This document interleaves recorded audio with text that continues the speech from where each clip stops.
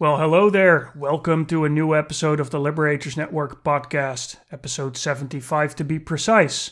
And I'm your host for today, Christian Verwijs. Today's episode is all about team cognition and mental models and how this helps us understand why some Scrum teams are more effective than other Scrum teams. This episode is a bit more heavy on scientific research than most of our episodes, but there is a good reason for this. It's easy to give opinions in blog posts and podcasts, but it's often much harder to ground those opinions in evidence. And we think it's important that when you try to make your Scrum team more effective, you do so with evidence-based suggestions. So in this episode, we're exploring scientific research that has been done into team cognition and mental models, and we translate it into actionable improvements that you can take with your team. Now, before actually diving into the episode, let me do a bit of housekeeping before I move on. I want to make an apology for the lack of episodes for the last 2 weeks. We have this ambition to release a new episode every week, but with all the work that's going on at the Scrum Team Survey, this is not always as easy as we expected up front. Now, the Scrum Team Survey, you can find it at scrumteamsurvey.org, is actually a good example of what we're talking about in this episode. Because the Scrum Team Survey is an instrument that Barry and I are creating to help Scrum teams become more effective. And we want to do so in an evidence-based and scientifically validated way. So the survey is what it says, it's a survey, but it helps you to diagnose, assess, and support your Scrum team in the areas that matter the most.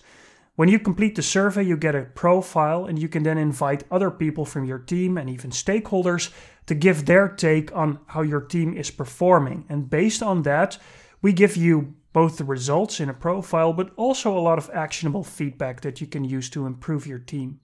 Give it a try, especially if you're interested in this topic of team cognition. You'll find that some of the questions in the survey actually tap into mental models and team cognition directly. Now, without further ado, let's move into the episode. Enjoy! A common platitude about teams is that 1 + 1 = 3. This highlights the notion that teams are more than just the accumulation of the skills, experience, creativity, and capacity of their members. If you've ever been part of a high-performing team, you know what this feels like. I'm talking about those moments of crisis where the team is faced with a huge challenge, and everyone just seems to intuitively know how to act and constructively add to each other's contribution. It's almost like the team has a mind of its own. Organizational psychologists call this team cognition, and research in this area has much to say about what makes some teams more effective than others. And in this episode, we want to recap some of that research and translate it into actionable suggestions. Because the truth is that even though there is a lot of research in this area, it's unfortunately often ignored by organizations and by teams in how they design, assess, and support teams. How mental models help us understand the world. In order to understand team cognition, we have to take one step back and look at how people individually perceive and understand the world and how they use that understanding to guide behavior. Now, suppose for a moment that you're going for a nightly stroll in an unknown city. Would you take a shortcut through a dark alley? And if not, why not? Most of us perceive and interpret a dark alley as a dangerous place due to the potential for robbery, and so we avoid them behaviorally. Now, suppose that this dark alley isn't in an unknown city, but right next to your house. Depending on where you live, this might change things considerably. For one, I'm perfectly happy to venture into the alley behind my house in the middle of the night. All I may find there is a stray cat. So, the way we understand the world around us is based on categories. A dark alley is a dangerous place if it's in an unknown city, but not when it's next to a place I call home. Over time, psychologists have come to call these categories and the meaning we assign to them cognitive frames or mental models. Cognitive psychologists have long argued that we make sense of the world and ourselves through such mental models. And while that may seem trivial, it has important ramifications for how to change behavior. For example, you can think of yourself as a shy and withdrawn person. or you can identify and change the mental models that elicit withdrawal behaviors from social settings. Or you can investigate which models drive you to judge your own behavior in such a negative light. In fact, the most effective therapies are based on this approach called cognitive behavioral therapy. And if you want to learn more about this, you can check out Butler 2006 or Tolan 2010. And all the sources I reference in this podcast are all in the show notes.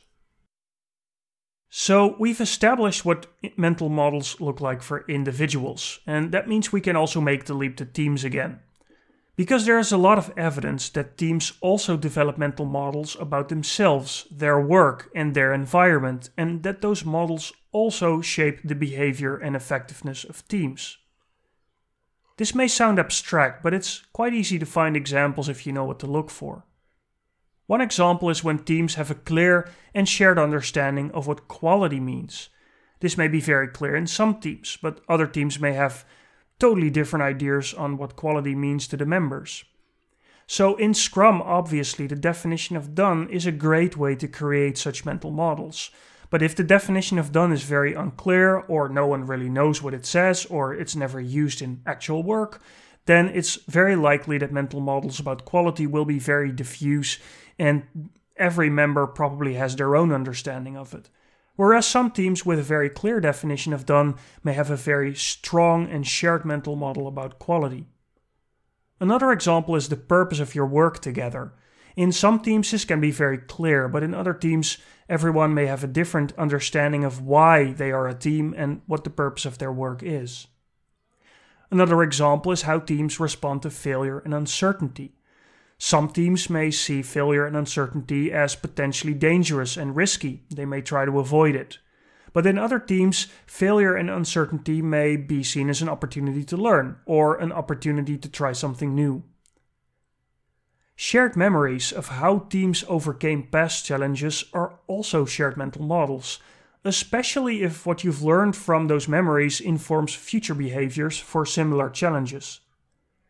On a smaller scale, team members also have mental models about what to expect from each other. So, for example, you may know who is good at a certain skill within your team, or who is still learning and may need some help. But mental models can also tell you where to get help if you're stuck. And finally, mental models also concern the sequencing of work and which activities are involved. For example, if you're in a typical web application Scrum team or Scrum team that develops web applications, every item on the product backlog may start with a design, where someone with design skills creates a user interface, or at least a very rough version of it, and maybe then it goes to a developer who creates a first working mock-up of that interface. Maybe then there is someone who actually checks if that interface is working, maybe the designer is involved to improve it, make sure the usability is okay, and finally you create automated tests to make sure that the feature works. So there's a certain sequencing involved here of the steps that you need to go through in order to complete an item. And that's a mental model in its own right. And in some teams this may be quite clear, so people may know very well which sequencing is generally necessary. In other teams it may be totally unclear and every item is approached differently. The key point to take away from this is that the degree to which mental models are shared varies by team, and this has huge impact on team effectiveness. And this notion is actually at the root of what organizational psychologists call team cognition. One way to think about this is as a distributed team mind, with its own memory and its own mental models that is shared across its members. Research has linked team cognition to higher performance and motivation, and generally explains a substantial amount of variance in the effectiveness of Scrum teams, approximately 20%.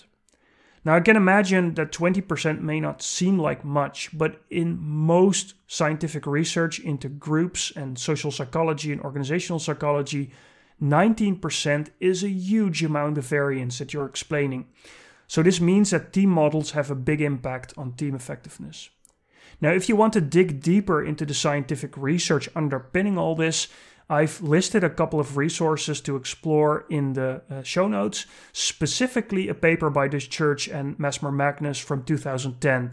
It is a meta-analysis and lists a lot of results that are interesting, and I'll talk a bit more about this in the coming few minutes.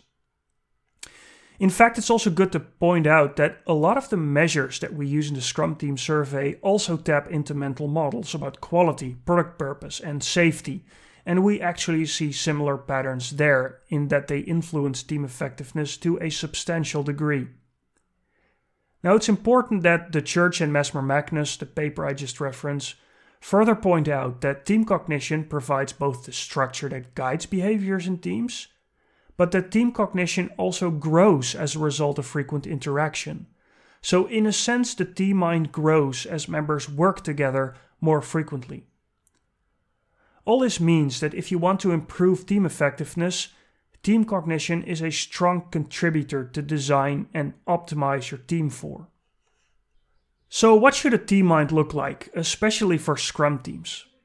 In 2010, the scientists the Church and Mesmer Magnus analyzed the results from 85 independent scientific studies into team cognition and team effectiveness, and they found several compelling insights.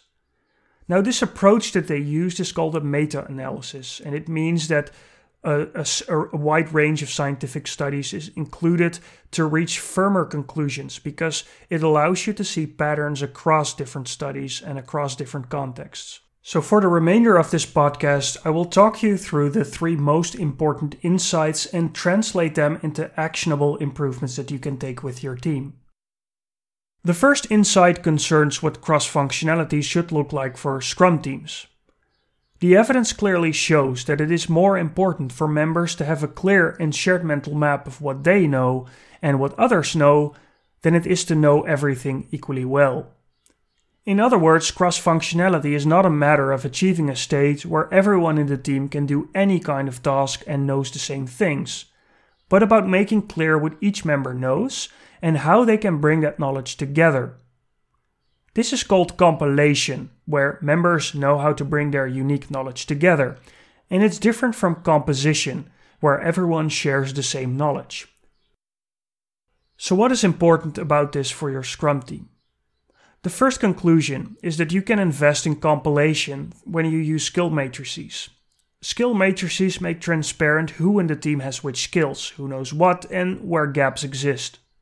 It's a good idea to periodically refine those skill matrices to reflect learning and growth. It's also helpful to create similar matrices for external dependencies so that it is clear where you can go for help and advice. A second conclusion is that practices like peer and mob programming are a good way to share mental models about coding practices, and also for people to get a better sense of everyone's skills and strengths. The third insight is that if your organization or team invests heavily in the idea that everyone should know everything equally, this podcast and the scientific paper it's based on can hopefully convince them otherwise. It's really more helpful to learn teams how they can bring their individual skills together on a shared task rather than having everyone know everything. And finally, a conclusion is that the daily Scrum is a great opportunity for compilation. You could even say that it exists for that purpose. How will team members in your team bring their skills, knowledge, and strengths together today to achieve the sprint goal? So use the daily Scrum for that purpose. The second insight we can take from the study of the Church and Mesmer Magnus is that team cognition forms over time as the members of a team work together on shared tasks. In turn, working together creates and facilitates further collaboration.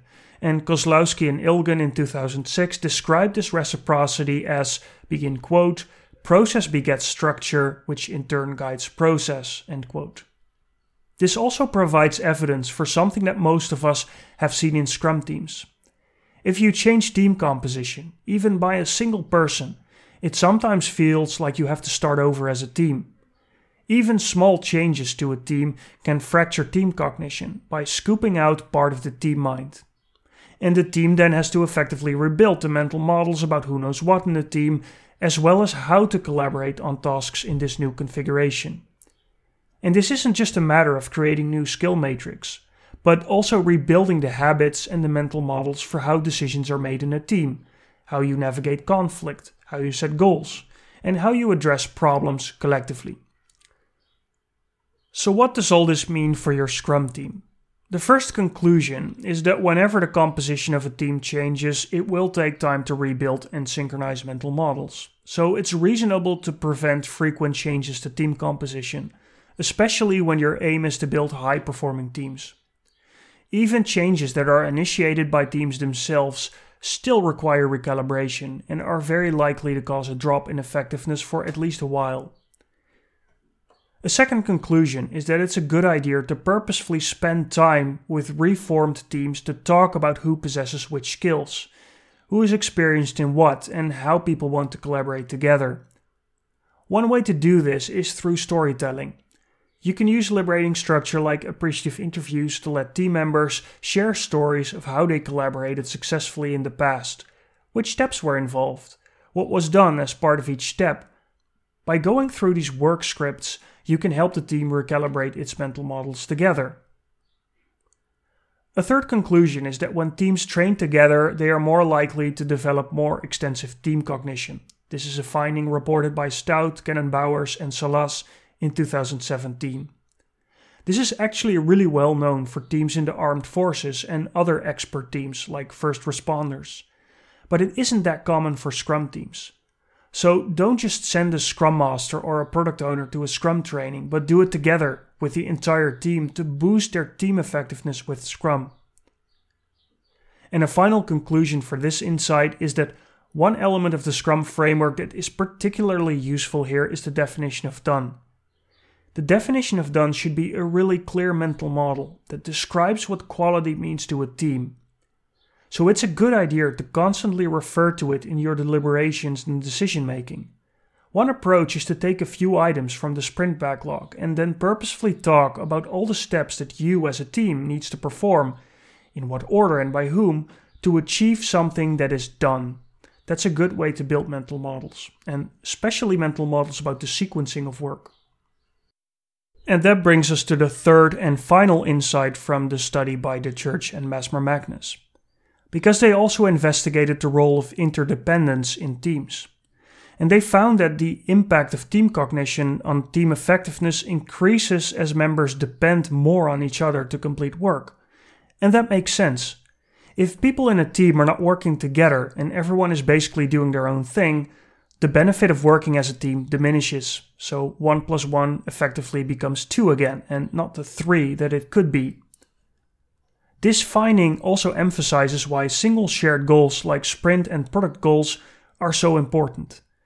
They are shared mental models in their own right because they provide a shared explanation as to why the work is important and what is going to happen in which order. A good goal, therefore, should clarify a desired end state and guide the sequencing of events in that direction.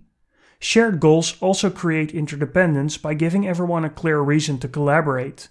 And through that interdependence, team cognition will form more quickly and the team will become more effective. So what does this mean for your Scrum team? The first conclusion is that when you recognize that your Scrum team is more a group of individuals than an actual team, it's really helpful to invest in sprint goals and product goals with your product owner. Now we know how difficult this can be, so we created a couple of do-it-yourself workshops that you can give a try, and the links are in the show notes. These workshops allow you to identify and define sprint and product goals in teams that have little experience with this. And even when this is very hard, I hope this podcast also emphasizes clearly how important shared goals are to create effective teams. So if for some reason your organization does not allow you to create shared goals, this podcast can hopefully also convince people that in order to make your team more effective, it's really helpful to have shared goals. So maybe that can help too. And a second conclusion from this insight is that you can encourage team cognition through shared strategizing. Before you start work on an item as a team, strategize together which steps are needed and in which order to accomplish it. Now, the sprint planning and the daily Scrum are excellent opportunities to do this. And that brings us to the closing words for today's episode. This podcast was all about team cognition and shared mental models. And there's a lot more to say about this topic, but the key takeaway is that scientific research helps us understand why some teams are really teams and other just remain groups of individuals. We also offered a lot of actionable suggestions on how to develop team cognition in your team, and hopefully this episode inspires you to rethink how you or your organization designs and supports Scrum teams. There is clear scientific consensus on what makes teams more effective. It's unfortunate that most of those insights are largely ignored in practice. So let's take this knowledge into organizations and teams and help them become more effective and more enjoyable.